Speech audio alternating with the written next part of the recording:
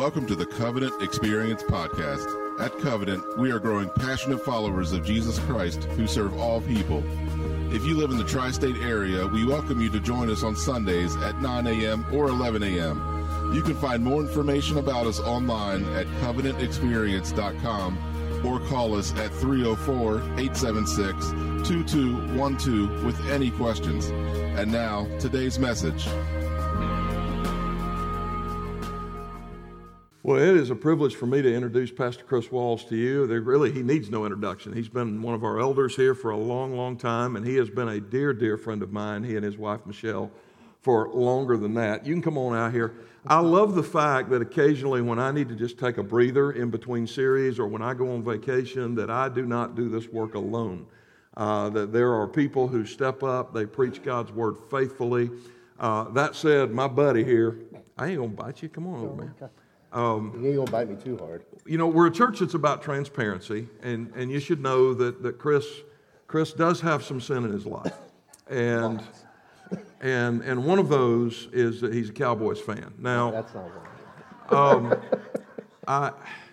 He's a Texan. He can't help himself, and I love this brother so much that I had to go to Texas this week, and I had a layover in Dallas. Uh-oh. And I love you so much that I had these colors in my backpack. Oh, nice. Here. Can I wear it while I preach? Should I wear it while I... No, I'm not going to. My mom, if she were alive, would kill me for putting a hat on in church. You know that, right? And my dad would too.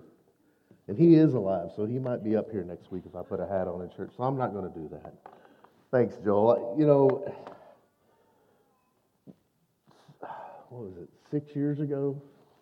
No, 5 years ago, a little over 5 years ago, Joe called me and said, hey, man, I got a position I just took position as pastor of Covenant, and I got a position I wouldn't mind you seeing if you'd be interested in. And we came and visited the church. I was in the middle of an interim at a church. I was helping a church out that was without a pastor. And my wife and I came one Sunday. We had a Sunday off from that interim, and I came one Sunday. Family came here, and my wife and I walked away and says, well, no matter what, we might be at Covenant anyway, even if the position doesn't work out, because we felt like this is where God was leading us no matter what. And I had the opportunity to serve on staff here now. For the last year, I've actually been away from that position. Some of y'all may not know, some of y'all may know that. I stepped away just because my business was busy. Life is busy with teenagers. In fact, today my youngest has a doubleheader that he is playing in, so I get to go out and watch baseball this afternoon. And so life is busy with family. And Joel talked earlier about the spiritual warfare, and our family's felt that. In the past couple of weeks, we've really felt it. And I'm not going to go into details, but could y'all just keep us in your prayers? Because we're feeling the effects of it. And I think, as Joel was talking this morning, I knew that I was preaching this sermon and on this passage of Scripture. And I think it's a good passage of Scripture to look to this morning in the middle of everything we're going to. Yesterday, I had the opportunity to go to a football game. Wasn't supposed to be going to the football game. Actually, the doubleheader was supposed to happen yesterday because of all the weather. The baseball field that they were supposed to play on couldn't play on, so today they rescheduled it. So I got to go to the football game yesterday. We got to see Shepherd play. Unfortunately, Shepherd lost. So it was a good game. I got to go spend it with my youngest son and hang out with him for a little bit and watch football. And I'm a football fanatic. I love football. So go to a high school game, go to a college game. It's always good to go see a game. And there came a point in that game, and as I was, it fit perfectly in my sermon this morning. So we're going to use it, right? So yesterday the game, the score is 17-7. Kutztown is up on Shepherd. Shepherd is driving down the field. They're down in the red zone. They're getting ready to kick a field goal to draw with 7 points of the game. And so they go to kick the field goal, and it gets blocked. Not only does it get blocked, it gets picked up by Kutztown, and Kutztown returns it for a touchdown to make it 24-7 instead of 17-10. Now, a lot of people in that point in time, in that situation, commentators, football analysts, those types of people, would call that a turning point in the game, right? That was a big turning point in that game, because here is Shepherd trying to get some momentum, trying to get close to being able to beat this team. And Shepherd's ranked at the time was ranked number 10 in the nation in Division II. So they're trying to hold on to what they've got in Division II rankings, and that pretty much ended the game for them. From there, they were trailing so much, it was hard for them to get back in the game. They couldn't, and they tried, and they had some success, but they ended up losing the game. We talk about turning points in baseball games. We talk about turning points in football games. We talk about turning points in sports. Let me ask you a question for you this morning. What's the turning point for your life? What's that point in time in your life when things shifted, when things changed, when things went differently than you thought they would? Maybe sometimes the turning point's a bad thing that happens in your life and it changes your mindset, the way you think about things. Maybe it's something good in your life that happens and it changes your mindset, the way you think about things. We all face turning points in our lives, how we handle it and how we deal with it, or what we can do to enact a turning point in our life. Paul Gauguin lived with his wife and children in Paris. He was a successful stockbroker. He met an artist named Pisario. Began painting on the weekends. In 1884, he moved to Copenhagen, where he failed in his business career. He ended up leaving his wife and children, moving back to Paris, painting full-time, became an impressionist painter. Was good friends with Vincent van Gogh and Theo van Gogh. But he was dissatisfied with the Impressionist movement and started changing the way he started painting differently than Impressionist movement. And when he changed, he started incorporating different art forms into his Impressionist art form, and things like Asian influences and African influences into the traditional, because he felt like the traditional European symbolism lacked what he wanted. In 1891, he decided he moved to Tahiti, where he spent most of the rest of his life. Off and on, he would go back to Europe a couple times, and he felt that he could move to Tahiti, and one of his mindset was to move to Tahiti where there's no rules, there's no religion, nothing to curtail the noble savage. He was hoping to find true purity and true beauty. And that's not what he found. Instead, he found violence and sin and disease and death and pain and heartache. He discovered there is no such thing as utopia.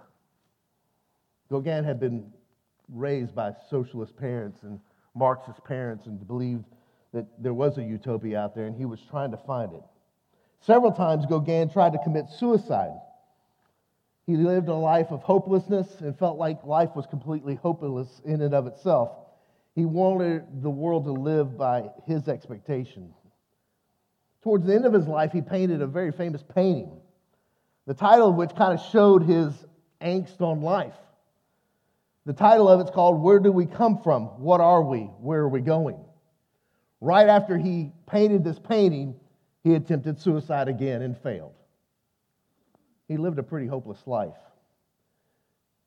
He felt like he wanted to live life on his terms, and he felt like life should play according to his rules. And when life doesn't play according to your rules, it becomes very hopeless, right? It becomes very hard. We all know this. We all look around at things in our life and we go, it's not doing what I want it to do. Things aren't acting the way I want it to act. People aren't acting the way I want them to act. Things are not going the way I would expect them to go or hope they would go, dream they would go.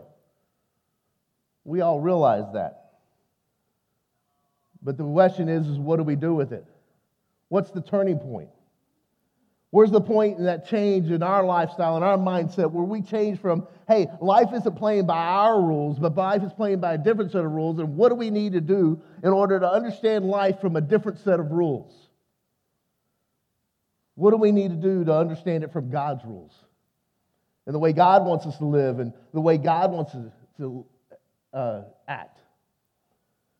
Where is the point in time in your life that you experienced a turning point with God?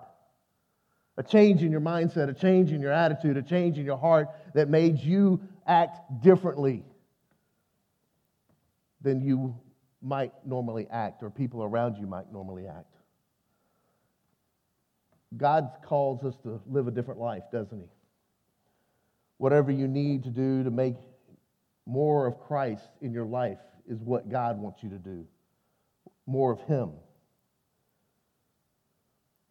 God has proven over and over again when people truly submit to Him, things change in their lives.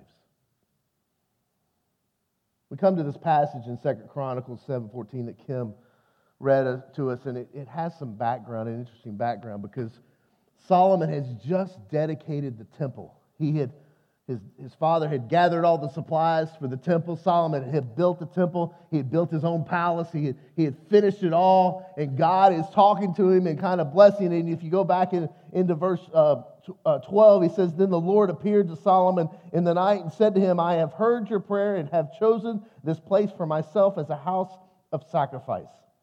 Listen to verse 13. "When I shut up the heavens so there is no rain, or command the locusts to devour the land, or send pestilence among my people." That's kind of an interesting sentence to say, right? Here God is saying, here's my glory, here's where I'm going to dwell, here's the place I'm going to live in. But there's going to come a point in time when the people are going to forget, and pestilence is going to come on the land. And things are not going to go the way you expect them to go. When that time happens, here's what needs to happen. Is basically what God says. And He gives this kind of prescription of what needs to happen in the hearts and the minds of the people of God when things aren't going the way they want them to go. When a turning point in life needs to happen. And He says, "If my people who are called by my name humble themselves and pray and seek my face and turn from their wicked ways, then I will hear from heaven and will forgive their sin and heal their land." You ever get the mindset that God actually knows you better than you know yourself? You ever come to that realization that God knows you better than you know yourself? He knew His own people so well that there's going to come a point in time, even though I'm in their presence, even though I'm in this place, even though my glory is here, there's going to come a time when they're going to forget about me. They're going to turn away from me. For you as a person who follows Christ, who has God's Spirit in you, there's going to come a point in time when you're going to forget about that Spirit living in you, and you're going to act on your own. You're going to do what you want to do and act the way you want to do and say what you want to say and treat people the way you want to treat them. And you're going to have to realize there needs to be a turning point, a change where you go back to what God wants you to go back to and return to Him. There's going to be that time in your life when you need to step back and say, whoa, things aren't happening the way they need to happen. What do I need to do to change? We're going to help you. First of all, I'll give you a couple of ideas here. First of all, you must realize your identity. If my people, biblical times, names meant a lot, right? You see names that are used to signify people, and changing of names is an important thing in people's life. Simon's name is turned to Peter. Peter being the name rock, meaning rock in Greek. There's a name in the New Testament, it's kind of an interesting name, Barabbas. The name that they called for when Jesus is standing, and Pontius Pilate standing before the people, and he says, which one should I give you, Barabbas or Jesus? And what do the people yell? Barabbas. You know what the word Barabbas means? Bar means son. Simon, Bar Jonah, Simon, son of Jonah. Bar means son. Abba means father. So as they're yelling out for Barabbas, they're screaming, son of the Father, son of the Father, son of the Father. They're yelling for him, but don't even realize what they're yelling for. See, names mean something. Names are important in Scripture. Names for you and who you are. If you are a follower of Christ, there's many names that we call ourselves. There's Christian is one of the names, because in Acts, the early Christians were acting in such a way that the people outside of the church looked at them and said, they're acting like little Christ. So they started calling them Christians. So the moniker Christian got put on us. As the people who follow Christ, that moniker got put on us. That name got put on us. It's a pretty cool name. My name, Christopher, means follower of Christ. Man, it's a hard one. Names mean something. You're identifying with something. Mark Cuban, the owner of the Dallas Mavericks, has actually a couple times tried to persuade people to change their name. He's done it to a guy named Gordon Keith, who's a radio personality in Dallas. He offered him $250,000 if he would change his name for a year. Another radio personality in Chicago, a sports talk host named David Kaplan, he offered him $50,000 to change his name to Dallas Maverick. Kaplan refused. Cuban looked at him and said, okay, fine. I'll offer you $100,000 for you, and I'll give $100,000 to your favorite charity if you'll change your name to Dallas Maverick for 1 year. That sounds like a pretty good deal. I'm a Mavericks fan, so I might be tempted to do that, but my name's not that important in the world around. These guys have a little more. Kaplan said something very interesting, because when he told Cuban no, he wasn't going to do it. He said this, I'd be saying I'd do anything for money, and that bothers me. My name is my birthright. I'd like to preserve my integrity and credibility. Follower of Christ, Christian, is your birthright. For those who put your faith and trust in Christ, it is your birthright to be called a child of God. There's many different names to describe who we are. We have the responsibility to live up to it every day in a way that honors that name. The problem is many people take that name, Christian, follower of Christ, maybe, and try to create and bring it down and bring that name down and tear that name down. So if my people who are called by my name, who are patterning themselves after what I want, what God wants, what God desires, what God says is right, who take on me as their source of identity. We stand before the rest of the world to live differently. We value things that are eternal in nature. We value a different lifestyle, a different mindset, a different heart, a different attitude towards people around us. We don't look at people the same as the world looks at them. We look at them because God has created them. We look at fellow image bearers of God, and we look at them differently, and we treat them differently. We're called to be a holy priesthood, where every believer carries the responsibility of the ministry. Not just the pastors, not just the elders. We are called to be Christ's witnesses in the world, sharing His truth and boldly seeking His power. We're also known by a new name. Whenever a person comes to Christ, they are a new creation or given the opportunity to live a transformed life. We came to Christ, we became associated with His name. Every single person who claims to know Jesus either lifts His name up or tears His name down. 1 Corinthians 6:19 says, or do you not know that your body is a temple of the Holy Spirit within you, whom you have from God? You are not your own. You have been bought with a price. So glorify God in your body. Now that we realize God has made us differently, what do? If my people are called by thy name, boy, this is a hard pill to swallow, will humble themselves. I'm going to use the phrase, I must demote myself. Ooh, that cuts. That's hard, right? We're proud Americans. Hey, I'm even worse. I'm a proud Texan. See, we take boasting, American boasting, and kind of amp it up a little bit as a Texan because everything's bigger and better in Texas. You know, I had a professor in college, a history professor, Dr. Lavelle Cole. We were in American history class, and we came to some part of American history where we were talking about Texas, and I was going to college in Arkansas, okay? And he says, at the beginning of the class, he says, all right, guys, how many of y'all from Texas? About 5 or 6 of us raised our hands, and he says, all right, the rest of y'all from other states? How many of y'all from other states think Texans boast a lot? And all of them raised their hand really high, especially the people from Arkansas. And he turns and looks at the class and says, well, you know what? They have a right to. You heard it here.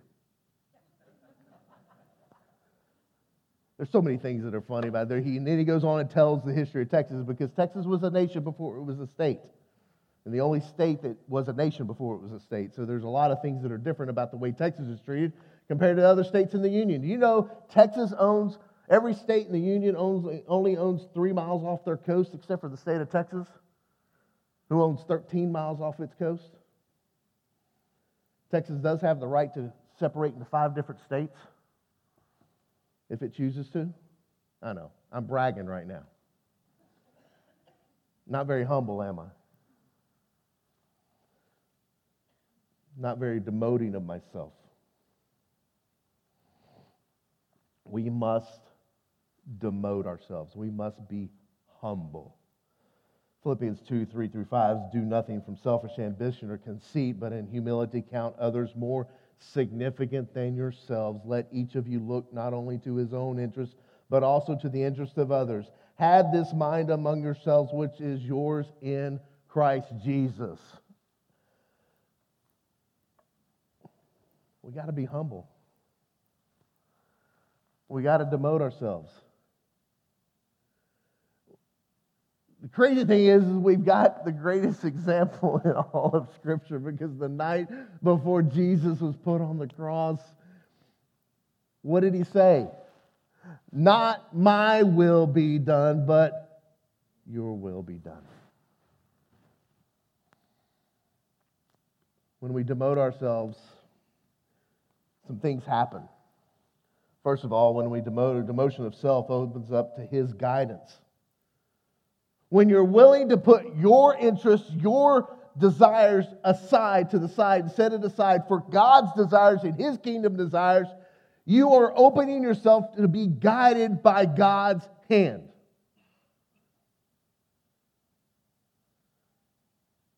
When you demote yourself and submit yourself to God, you're allowing yourself to be guided by him. You're allowing yourself to be used by him for his kingdom and his glory.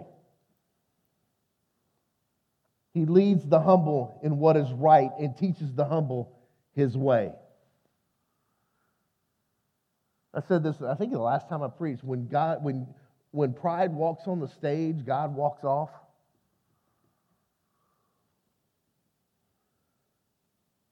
You got to demote yourself so you can have guidance. You also have to demote yourself, because demotion of self allows us to know his grace. When we realize that we aren't as significant as we think we are, we see God as more significant and what he has done for us through his Son, Jesus Christ. His grace that has been given to us through his Son is magnified greater when we realize how unimportant we are.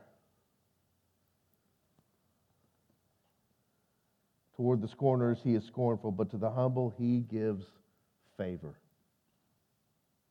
Demotion of self gives us a gentle heart.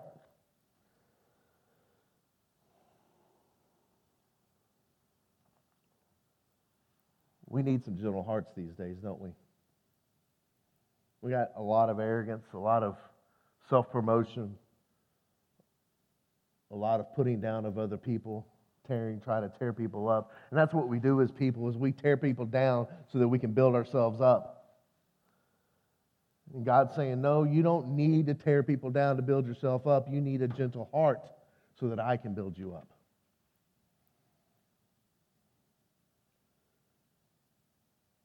Take my yoke upon you and learn from me, for I am gentle and lowly in heart, and you will find rest for your souls. Ouch. Demotion of self leads us to true greatness. Wait, I got to humble myself to be great? Yeah. Because it's not about you anymore. It's not about what you want. It's not about what you desire, but it's about what God wants and what He desires, right? And then you're made great not because of what you've accomplished, but what God's accomplished through you. Whoever exalts himself will be humbled, and whoever humbles himself will be exalted. Demotion of self gives us spiritual garments as well.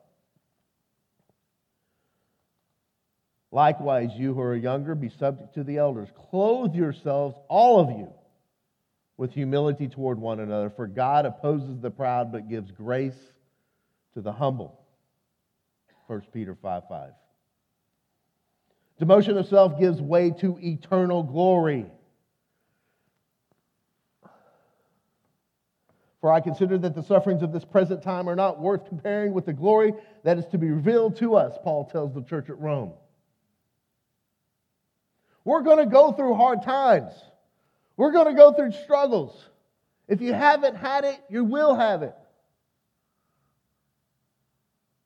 You're going to go through times looking around going, where are you, God? Why are you not working in my life right now? Why is this happening to me right now? Why do I have to go through this right now? And we got to realize that what we go through now doesn't compare to what we're going to get. And what we're going to get is much greater than what we're going through. And we can live through this time right now, not because of this time. It's going to be hard. It's going to be heartbreaking. It's going to be tough. It's going to weigh on us heavily. But we can go through this time because we have an expectation of what God is going to do for us in the future. And when we humble ourselves and take a step back and realize, hey, I'm not as great as I think I am, and I'm not as great as maybe other people think I am, I'm only as great as what God thinks I am, and He's the one that matters the most, and His opinion is what matters. And when I demote myself in that way, I realize that I am being able to be used by God in ways that will transform not only my life, but the life of those around me. And if you can't be transformed in that way, God is standing, He wants you to be transformed in that way. Where your mind is changed, your heart's changed, and your desires are changed so that He is able to use you to impact not only your life, but those around you's lives. And I know it's hard. We don't want to be humble. We like our pride. We like to feel self-assured and self-sufficient. You know, there's an old saying, pull yourselves up by your bootstraps. You know what I say? You know what you do when you pull yourself up by your bootstraps? You get broken bootstraps. I've worn cowboy boots in my life a lot. I'm from Texas. It's kind of like if you don't wear cowboy boots, you can't be from that state.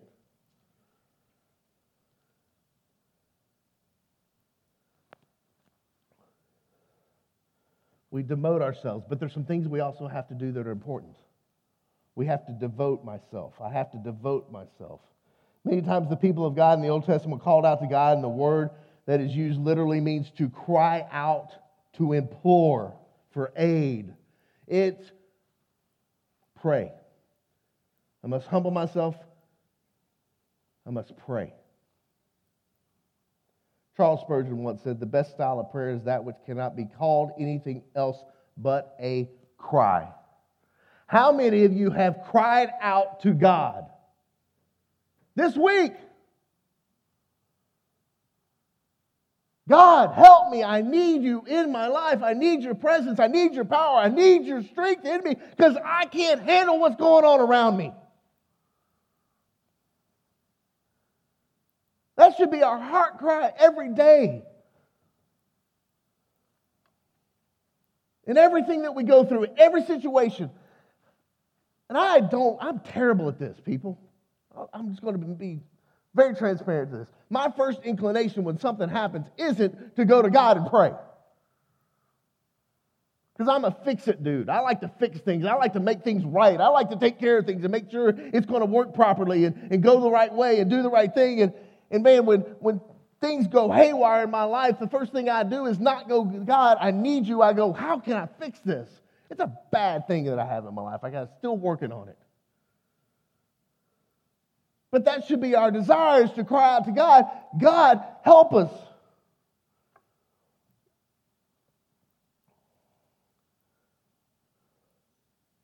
Made a joke earlier to David. He walked up to me and asked me if I needed anything. Just getting ready for sermon this morning, and I said, yeah. And my wife gets tired of this thing, because I do it to waitresses at restaurants and things like that. Hey, can I get you anything else? Anytime somebody says something like that, my wife goes to Walmart. Can I get it? Is there anything you need? This is my patented answer. Yeah, I need $1 million tax-free. I was in Vegas a couple of years ago and was in this gift shop, and there was this big paper bill, and it was $1 million, and I sent a picture of it to my wife, said, look, I found $1 million tax-free. And I thought, no, it's really not tax-free, because if I buy it, I got to pay sales tax on it, so it really isn't tax-free then. And I get it from a friend of mine years ago who always asked, and if somebody looked at him and says, why do you ask that all the time? He says, because if you don't ask, you don't get. Maybe one day, he thought, maybe one day I'll ask the right person at the right time in the right situation. They go, sure, here's $1 million. Who knows? So I kind of took on that mantra. I might as well ask and see if it happens. It probably will never happen. I don't know what I would do if it did happen. But here's the thing in our lives. The illustration helps us. We have not because we ask not. Jesus tells us in Matthew 7. Now, the $1 million is a joke. But do you want strength to handle what you're going through? Do you want God's power in your presence daily to help you through your life? If you don't have it, maybe you need to ask for it. We got to cry out to God when things are going awry in our life, when things are going hard in our life, and we got to cry out with a heart cry of, Lord, I need you.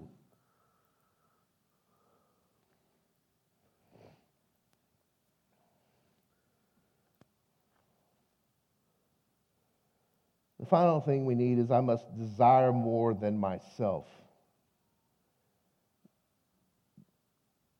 God tells Solomon to seek my face.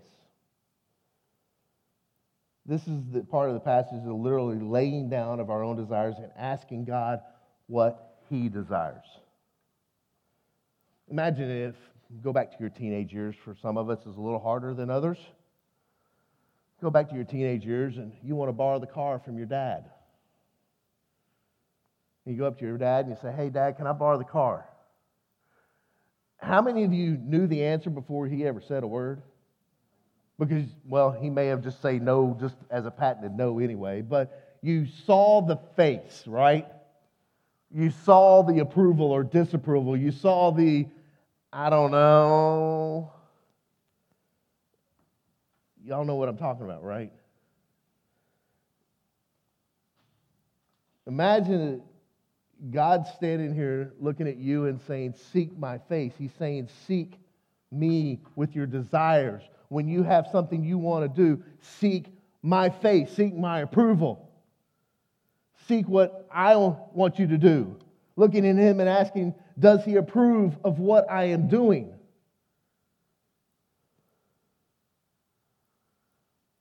Marcus Aurelius Antonius, Roman emperor, said, the true worth of a man is to be measured by the objects he pursues. Is the object of your pursuit God and what he desires? Or is the object of your pursuit what you desire?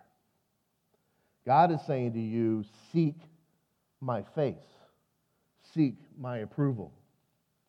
Seek me with your desires. And some of them are obvious. There's obvious things in your life that God's going to look at you and say, no, fool, that's stupid. Okay? Admit it. And there's things in your life that God's going to look at you and go for it. And then there are things in your life that God's going to look at you and say, no, but I got something better.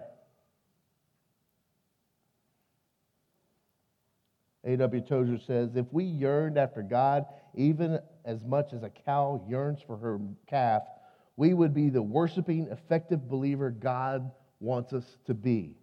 If we long for God as a bride looks forward to the return of her husband, we would be a far greater force for God than we are now. Y'all ever seen a mama cow crying out to a baby cow? It's a loud cry. God wants us to seek His face, seek His desires. God wants us to go and pursue Him in everything that we do. Everything that we do is subject to His authority, His rule, His reign, and everything that we want to do, we seek His face. It's not going to be easy. It's not going to be easy at all. Final thing he tells us to do is turn from our wicked ways, and that's the idea I must dedicate myself. Turn from our wicked ways. We must confess sin when we realize we've sinned. We must confess and seek renew a relationship with God. We must confess and seek God's assistance. I must dedicate my life to His ways. When I want to have a turning point in my life, I've got to sit down and take time to confess, God, I have not been living up to what you want. I have sinned, and I need your forgiveness. Beautiful thing. When you ask God's forgiveness, He gives it to you.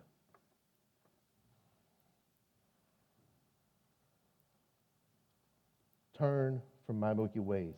Have you done this in your life? If not, what are you scared of?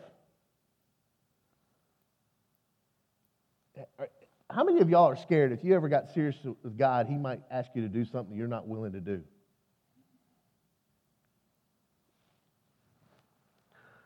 I was 15 years old, came back from a church youth camp, sitting in church and Sunday evening, and for some reason I was like, Lord, I don't know what you're asking me to do, but I'm ready to do it. Came forward, and I had to sign this little card in our church at the time, and then the only thing, there was all this stuff that you're supposed to mark, like if you're baptism, if you want to rededicate your life, or I don't know, different things. But for some reason, the biggest thing and the only thing I saw on that card was, I want to commit my life to service of God, ministry. Okay.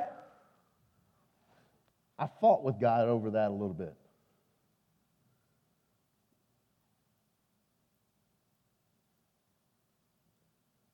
Because I didn't want to do that to my family. I didn't want to do that to my wife. And God's like, no, I'll take care of you. How many of you are scared that God's going to send you somewhere you might not want to go?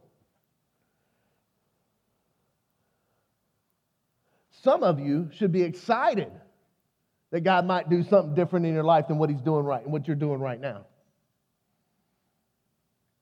Some of you should be anticipating, hey, where am I going to go today? What does God want me to do today? It should be an exciting thing to think about. Hey, God's got something for me. I don't know what it is, but I'm ready to go.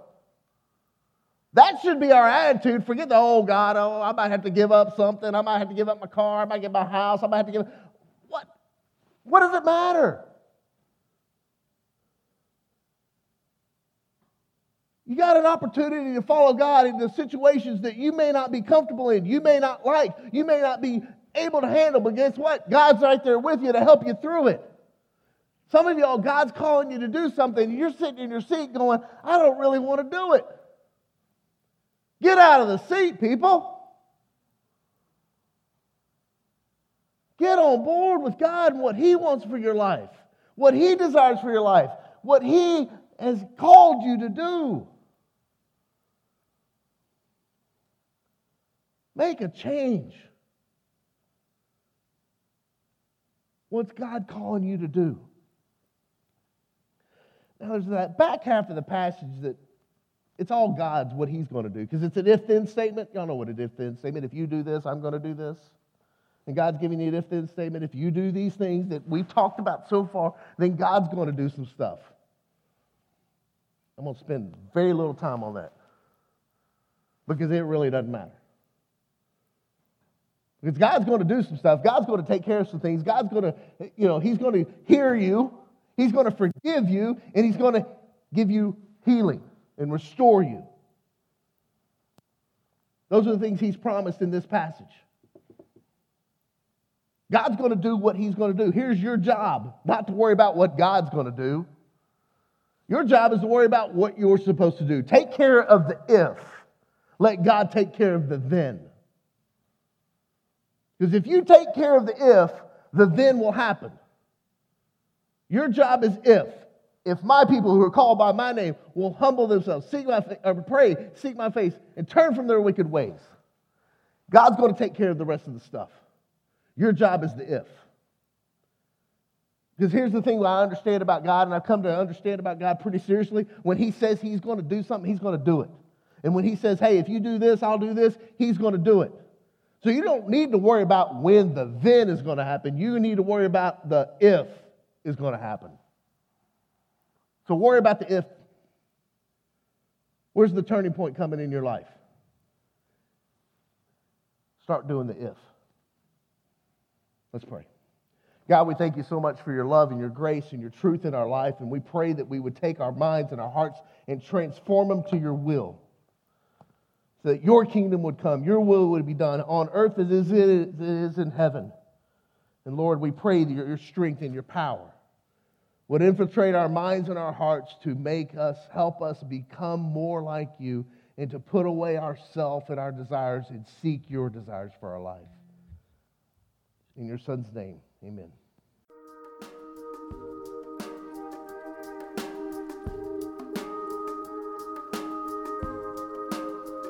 Hi, everybody. Pastor Joel here, and I am so glad you stopped by. I pray this podcast helps you in your walk with God. And if you're listening with questions about faith of any sort, God is not afraid of those questions, and neither are we. Join us any Sunday morning at 9 o'clock or 11 o'clock in the morning. If you're new to our area and looking for a church home, I hope we'll see you soon and have the opportunity to welcome you properly and personally through our doors. And if you live in the tri-state area, but you're already a part of one of the other phenomenal church families here, I pray this podcast has been a great addition to the primary teaching you already receive from your local pastor, and that you've been better equipped to serve your own church family. So let's all go make Jesus famous this week. Share His love every chance you get until we meet again. And God bless you.